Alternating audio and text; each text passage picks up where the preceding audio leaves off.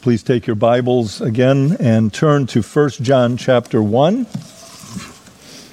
And this morning I'll read from the beginning of John's first epistle, chapter 1, verse 1, through chapter 2, verse 2.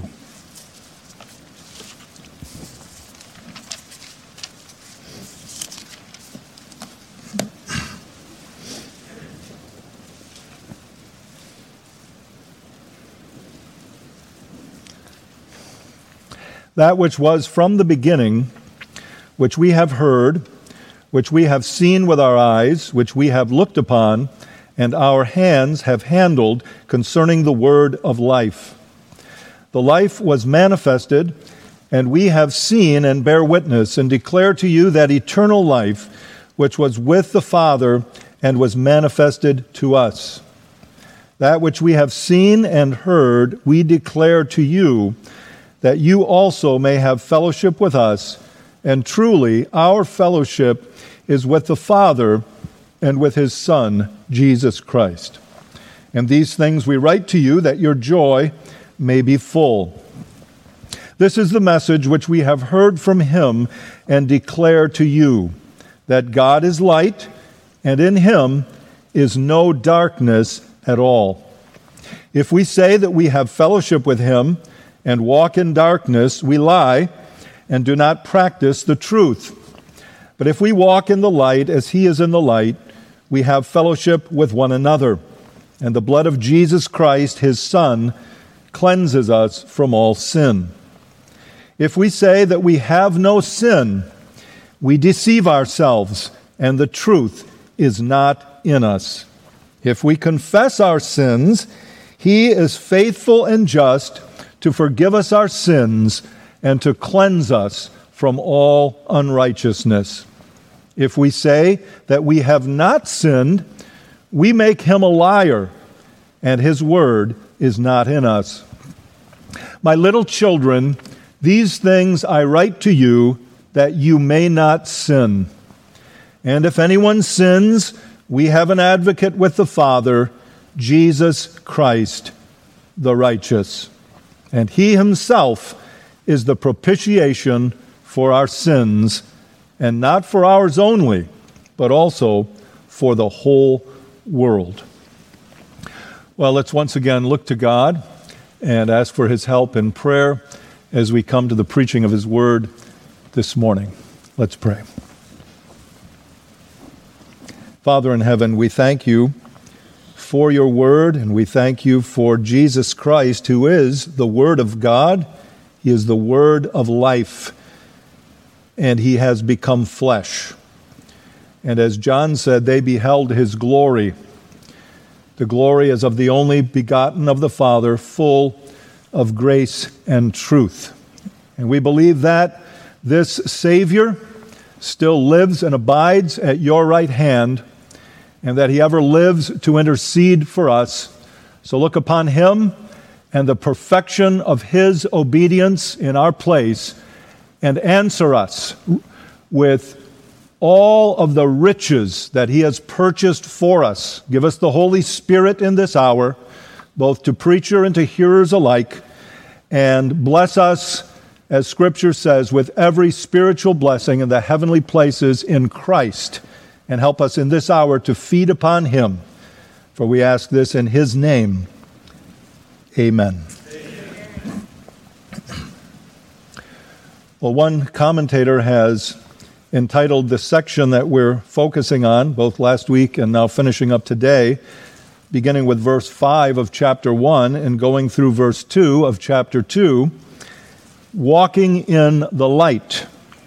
So it's a section, we could say, that fits together. 1 John is notoriously difficult to outline, but this man says this is the part that he thinks fits together as a paragraph, and that's how it's marked out in the Bible I'm reading from. So that's how I'm looking at this. So let me review what we saw last week. And I headed this section, the message, the first section I should say, that was verse 5, the message, God is light. And I mentioned how You have those well-known scripture passages in Leviticus, repeated in 1 Peter, about God being holy, and we should be holy, for the Lord our God is holy. And I said, after the apostle has declared that God is light, meaning he is completely without sin, there is no darkness in him at all, he goes on to make the point that therefore we should be holy. We should live in the light, and that's what we see then in verse 6. So when we come to verse 6 through 10, we see, first of all, three perversions of John's message by the false teachers that were troubling the church or churches to whom he was writing. The first perversion is not walking the talk or not walking the walk. As he says, there are some people who say they have fellowship with him, but they walk in darkness and do not practice the truth. They're lying, he says.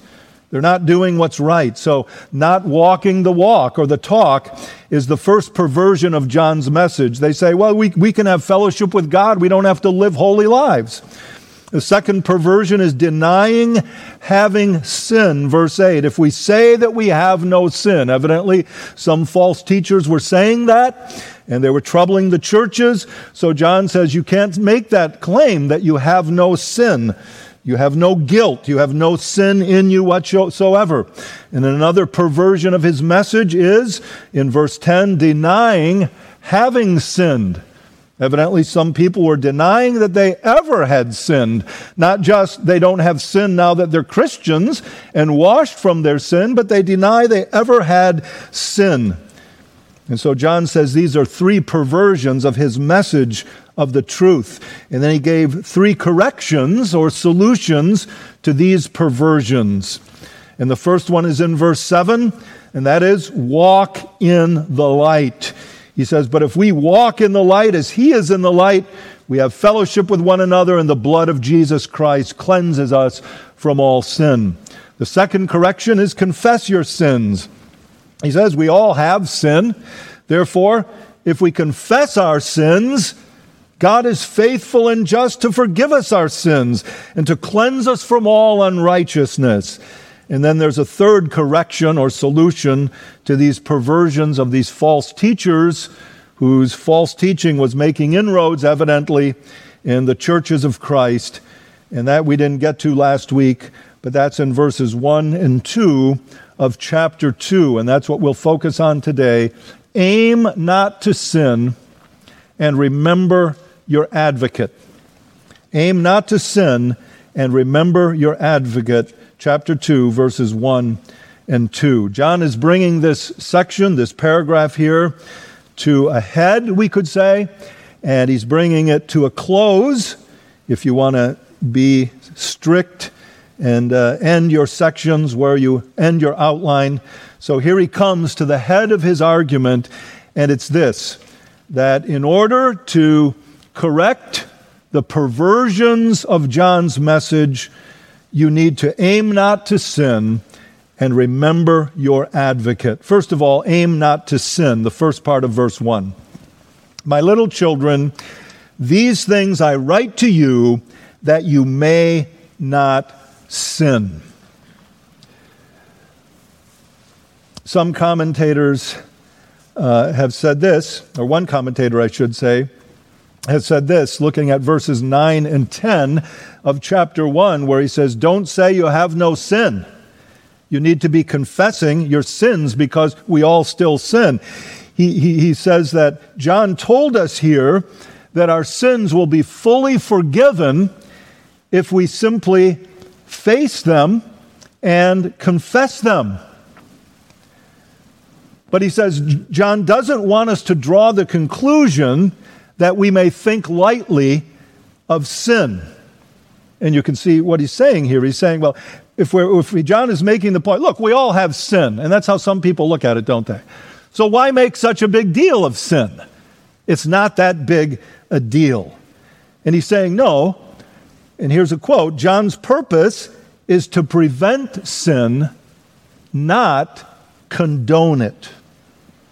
And so let's notice several things about this first part of verse 1. First of all, let's notice that in this first statement, I write these things to you that you may not sin. He's kind of summing up what he said in verses 5 and 6. There he says, God is light, and if we have fellowship with him, then we need to walk in the light. He's holy. We need to live holy lives. He's kind of repeating that first part of verse 6 there. If we say we have fellowship with him, then we need to live a certain way. We need to walk not in darkness, but in light.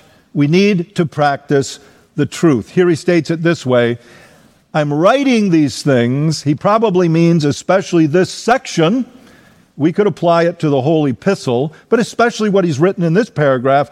I'm writing them to you with this aim, that you not sin. He's summing up what he's said already, and he's stating it this way.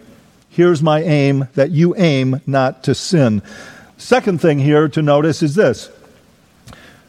We should not conclude from verse 8 and from verse 10 that we have sin, all of us have sin, and we do sin. We continue to sin. We have sinned. We should not conclude that, therefore, John just wants us to resign ourselves to the fact that we're going to commit sin. Now, in a sense, we should, because we are. And if we think otherwise, then we're deceiving ourselves, John said. And we're making God a liar. And we're not practicing the truth. So we are going to sin. But the point is, you don't just resign yourself to that and say, well, it's no big deal. It's okay. I don't have to worry about it. I'm good because I'm in Christ. And then just give in to temptation and to sin.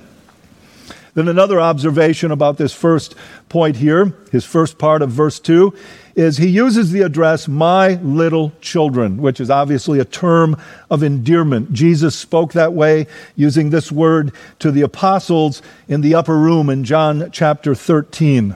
And John uses it 6 times in 1 John. He addresses them as little children, and here, my little children. He obviously knew the churches or church to which he was writing. He's focusing here not so much on the false teachers and their false teaching, but on the people in the church that he knows and loves, and that he wants to do right, and he wants to persevere and not fall in to this false teaching, fall prey to it.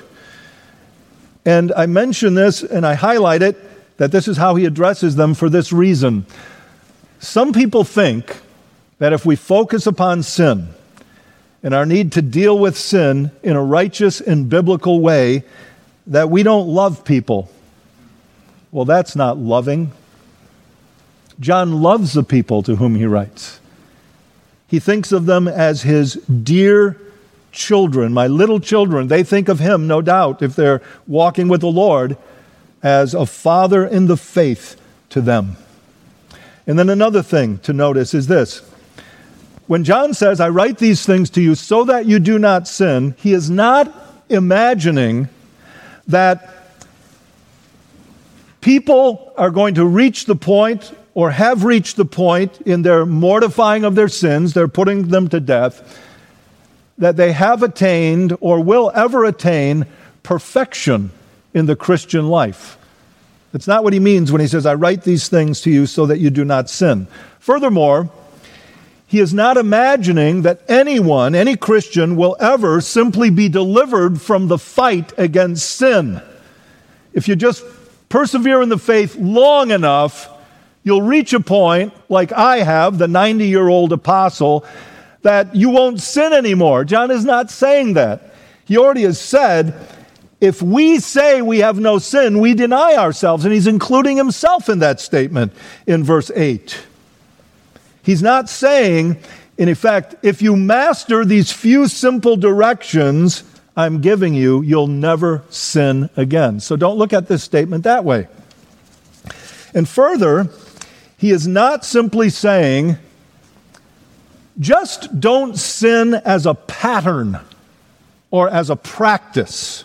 That's not what he means when he says don't sin. Some people say that that's how we have to understand these very seemingly absolute statements that John makes about sin in 1 John. That's not how we understand them.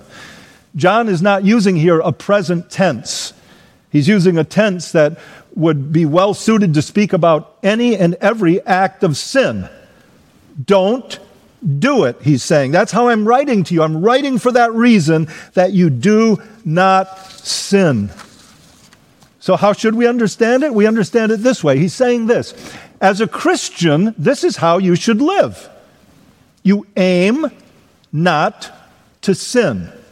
That's how you live for the rest of your life. Every day. Every hour. Well, but John, we know we're going to sin. Come on. Aim not to sin. Isn't that how a Christian should live? Doesn't that fit the message of the Bible? Isn't that the way Jesus taught us to pray every day? Lead us not into temptation. Aim not to sin, but deliver us from evil, or from the evil one. So that's the first thing. The third correction, the first part of it, the solution to the perversions of John's message: aim not to sin. And now the second part of it then: remember your advocate. It's the last part of verse 1 and verse 2. And if anyone sins, we have an advocate with the Father, Jesus Christ the righteous. And he himself is the propitiation for our sins, and not for ours only, but also for the whole world.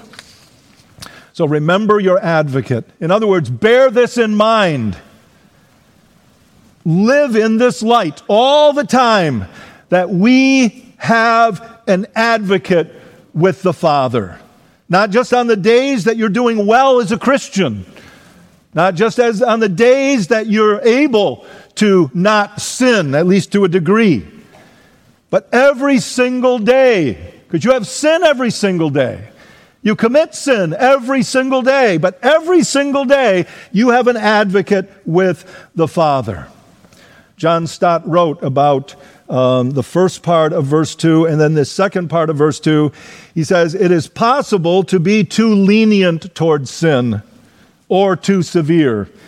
And his point is this: because it's possible to be too lenient towards sin, well, we're going to sin, so why make such a big deal out of it? So John says, no, don't be so lenient toward yourselves and towards sin. Aim not to sin. But he says it's also possible to be too severe. So he writes this: if anyone sins, we have an advocate with the Father. So let's look at this fact that we have an advocate with the Father and consider several things about it. First of all, what is the definition of advocate? The only other place in the New Testament where this word occurs is in John's Gospel, in John 14, 15, and 16, where it's talking about the Holy Spirit. And Jesus said, I will send the Comforter. It's the same word. So because it's the same word, some translations have put the word advocate in John 14, 15, and 16 to speak about the Spirit. Some say comforter because it's from the same Greek word that means comfort or encourage. Some just write paraclete from the Greek word, and they just transliterate that Greek word because it's hard to figure out exactly what it means. I agree with that idea. And so I like the translation of the New King James Version in John 14, 15, and 16. He's going to send another helper. But I also like the translation advocate here because of the context. The word in Greek is like our English word. It can mean someone who pleads your cause or pleads your case, like a lawyer. Because an advocate is a synonym for lawyer in our society and in our English language. And so it's bringing before us Jesus' intercessory work, his mediatory work. He's a go-between between God and us. God has been offended by us. And Jesus is the mediator. Like we sing, my advocate appears for my defense on high. And we're told in Hebrews 7:25 that Jesus Christ always lives to intercede for us. He not only was a go-between for us and a mediator when he hung on the cross, but he still is. He's our advocate before the Father's throne in heaven. That's an advocate. That's the definition of advocate. Secondly, let's consider our need for an advocate. It says, and if anyone sins. Now, John does not mean here, in the extremely unlikely event that any one of you Christians ever sins. That's not what he's saying when he says if, as if, maybe it won't happen. That's not what he's saying. He's saying effectively when you sin. Whenever anyone sins. And we use that language that way, use the word if. Let's say you set up for a meal outdoors on the patio. Your husband says, there's a 100% chance of rain this afternoon. And you look at AccuWeather and you find out he's right. So you just say this, well, if it rains, we'll come inside. Now, when AccuWeather says 2 hours before the event, it's going to rain, it's not gospel truth, but it's going to rain. You know it's going to rain, but you're saying, I'm going to make the effort. You say, if it rains. And that's what John is saying. If anyone sins. You're going to sin. But what are you doing as a Christian? You're aiming not to sin. That's the idea. So let's consider our need for an advocate then. It's based on the truth of verse 5. God is light. He's holy. He dwells in absolute light. There is no stain upon his character, his being whatsoever. He is light, pure light. We are not. We are sinners, and God is not pleased with our sin. He dislikes it. He hates it. He is angered by our sin. We read it in Psalm 7, verse 11 this morning. God is angry with the wicked every day because he is a just judge. He doesn't look away from sin. He doesn't wink at sin and just give a nod and say, don't worry about it, I got it. Now, ultimately he does, but that's not the way he looks at sin. Sin alienates us from God.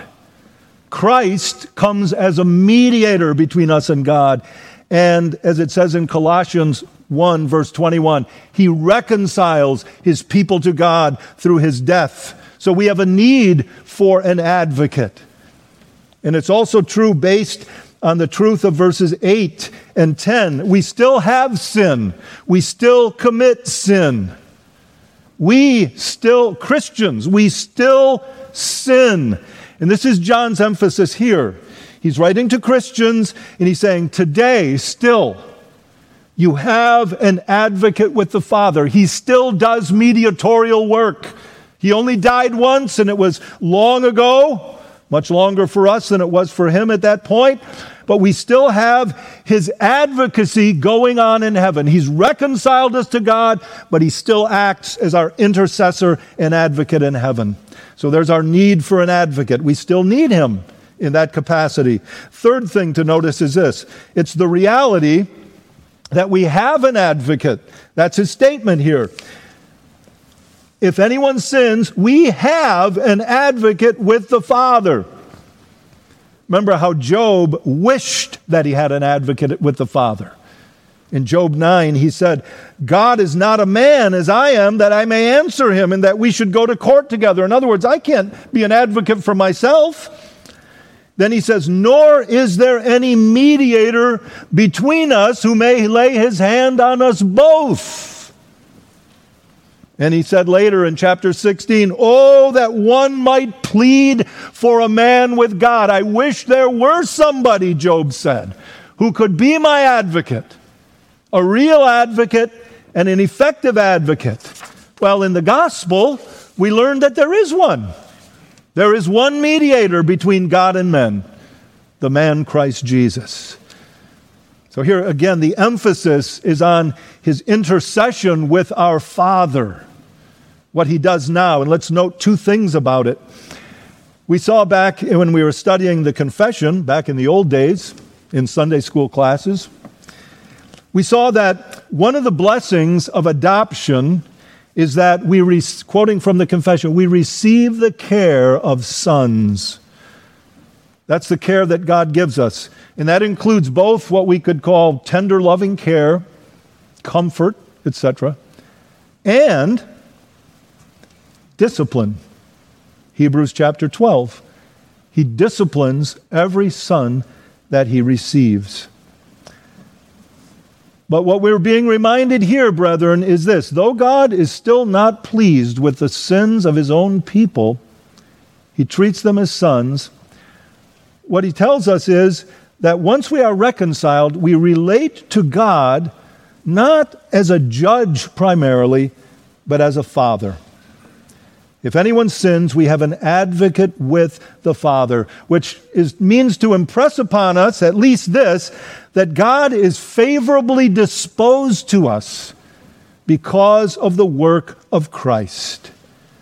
He has always been favorably disposed toward his people, we could say. He's angry with us, with our sins, and certainly when we were in our sins. But look over at chapter 4 and verse 10 for a moment. It says, "In this is love, not that we loved God, but that he loved us and sent his Son to be the propitiation for our sins." Why is there a mediator? Because of God. God the Father. God the Judge. In other words, Jesus didn't say, "Look, Father, I know you're angry with these sinners, but I'm going to do something so you won't be angry anymore, and then you'll love them." That's not the Bible's picture, is it? Why did God send his Son? Because he loved his people. Out of love, he sent his Son. That's the point. He is favorably disposed to us. He has always been favorably disposed to his people, though they didn't deserve it. For God so loved the world that he sent his only begotten Son, that whoever believes in him would not perish, but have everlasting life. We need to remember that when we sin, we need an advocate. We need forgiveness. We have an advocate who loves us, and we have a Father who loves us. We should always be thinking about that, not that I can't go to him with such soiled rags. You need to go to him if you have soiled rags. That's the point here. And you should think of it this way. If God is for us, who can be against us? He who did not spare his own Son, but delivered him up for us all, how will he not also with him freely give us all things? He will give you forgiveness when you sin. He will cleanse you, as it says in chapter 1, of all unrighteousness. In verse 2, we're going to see how he dealt with his Father's wrath against us on the cross. He's a propitiation. Here the focus is on how he helps us now as Christians. If we sin as Christians, we have an advocate with the Father. We have someone to help us. We continue to sin as Christians, however long you've been a Christian. However mature you've become in the faith, however much you've mortified certain sins in your life, and have some sins where you can say, maybe by God's grace, I hardly ever commit that sin anymore. I know the roots of it are in my heart, but God has really blessed me. I used to curse like a sailor when I did something that upset me, or especially if someone else did something upset. I cannot remember the last time I spoke like that. Well, thanks be to God. But we all still have sins, however much progress we've made as Christians, or however much progress we've made in certain areas as Christians. Because we continue to sin, we need to remember we have an advocate with the Father. Do we always continue to sin? Yes. He continues to plead for us. We are accepted in the Beloved.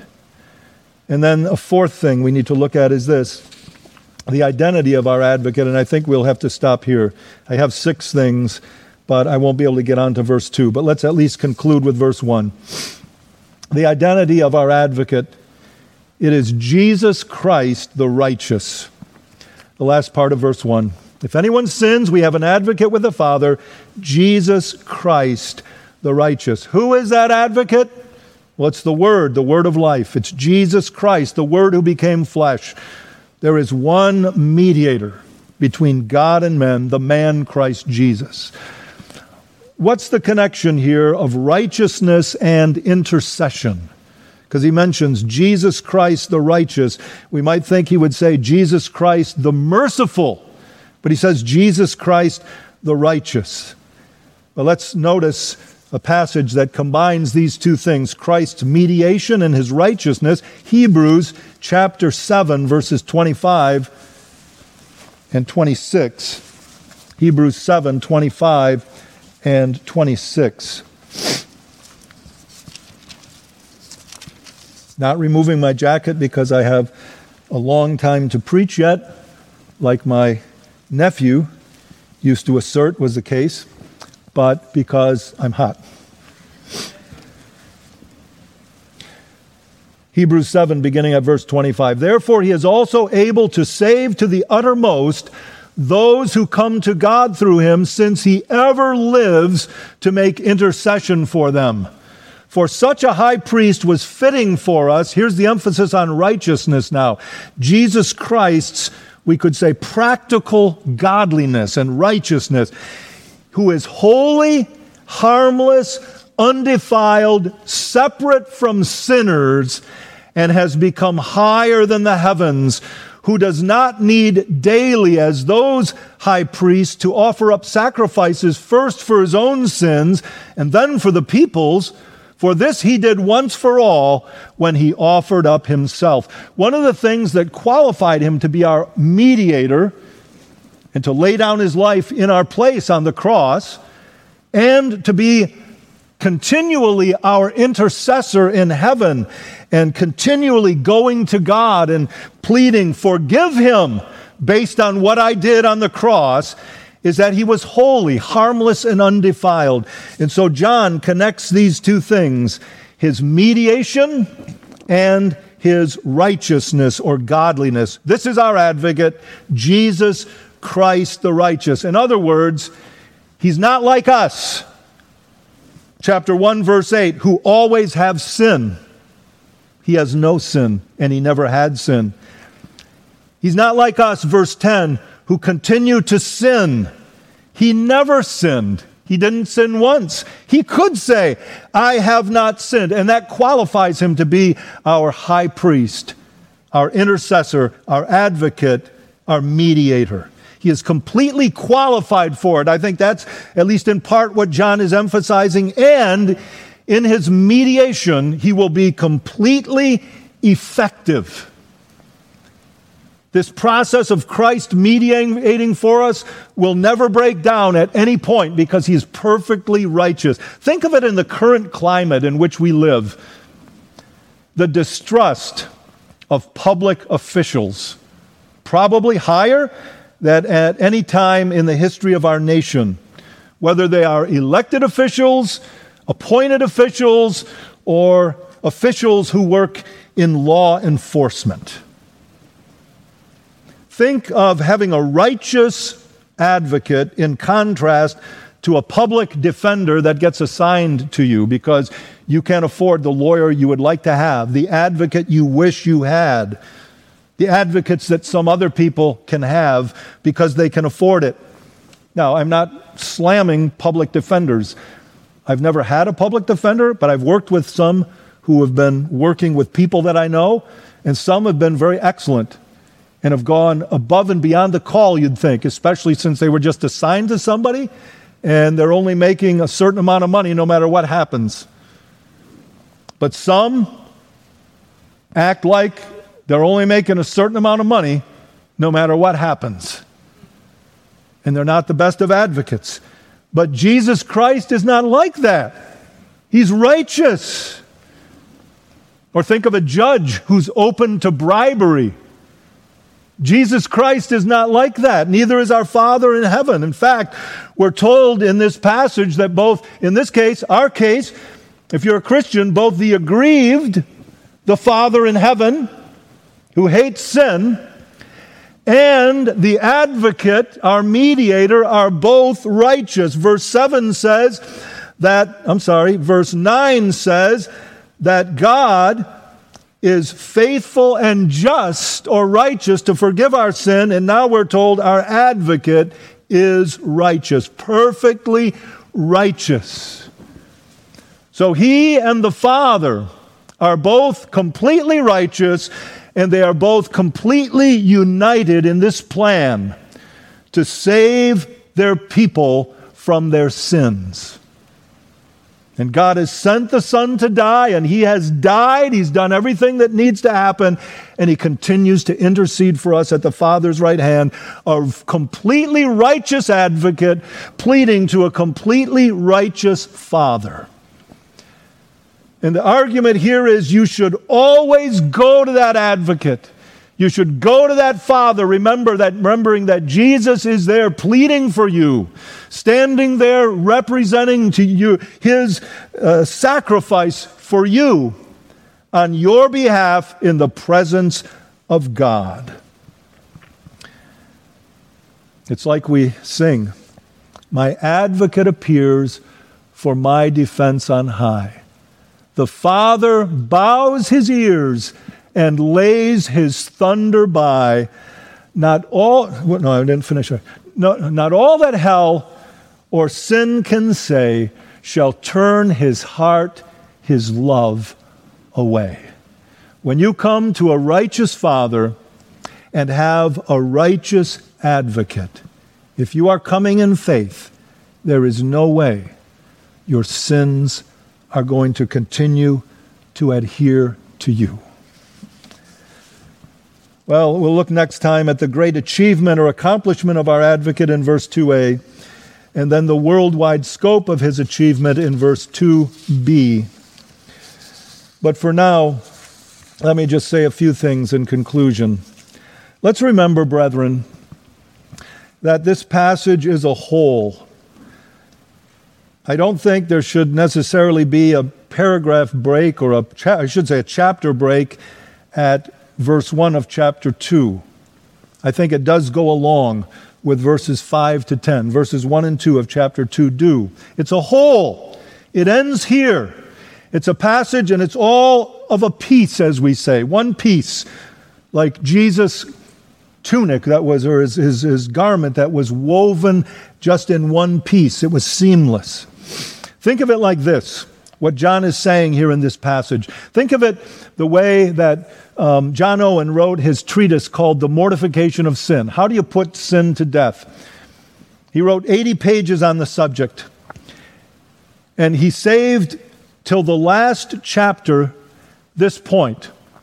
In mortifying sin, look to Christ in faith. And he didn't save it to the last because it was the least important thing.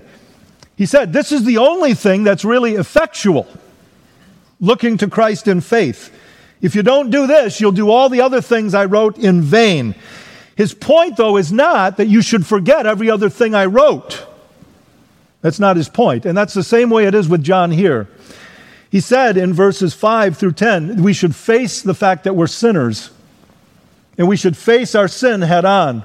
And we should acknowledge our sinfulness. And we should confess our sins.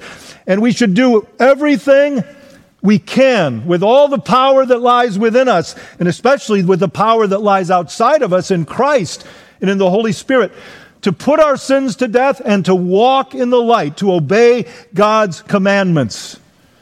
And what John is saying here is, and then especially do this. Remember that you have an advocate in heaven. In verse 2, remember that you have a propitiation who's laid down his life for you. Sadly, too much of Christianity in our day wants to just skip to the end, doesn't it? Well, let's just focus on the fact that we have an advocate. Let's not talk about the sin stuff. And let's not worry about confessing our sins, and striving to walk in the light, and turning away from sin and obeying God's commandments. Let's not worry about that. I mean, let's just go to this advocate. I mean, it is the most important thing, right? It's the main thing. It's the one thing that's effectual. And to that I say, amen. But the problem is this. Just skipping to the end is not biblical Christianity. Not in John's book, we could say. And John's book is in God's book. So, brethren, part of the message is, and we'll get the rest of it next Lord's Day, God willing, focus on the end, if you will. Make that your main thing, the fact that you have an advocate with the Father in heaven. Live at the end. Live at the cross of Jesus Christ. That's the gospel. That's grace. There's power there to overcome sin. There's forgiveness there to wash away your sins. There's the only hope to ever overcome sin in your life. Live there at the cross. But don't neglect or ignore the things that precede that in verses 5 through 10. And don't ignore what follows in verses 3 and following of chapter 2. By this we know that we know Him if we keep His commandments. It's all of a piece. It's all part of the gospel message. Because if we say, well, I'm just taking what is more pleasant to me, what seems more positive to me, what I like. If you do that, if you try to live that way, remember this. In John's book, which is frankly part of the only book that matters, God's book, you can't be a Christian. Let's go to Him as our advocate so that we might live and walk as God says we should walk. And brethren, let's aim not to sin. By God's help, let's pray. Father in heaven, we thank You for Your word and ask that You would take Your word and write it upon our hearts. Make our advocate more precious to us. Help us to live at the foot of the cross, remembering every day and every hour that we need the cross. As we sing, every hour we need You, O Lord Jesus Christ. And help us then to live a life of confessing our sins fully and freely and walking in the light by Your grace, that we may enjoy our fellowship with You and with one another, and that we might know the reality of being cleansed from all sin. And we ask it in Jesus' name. Amen.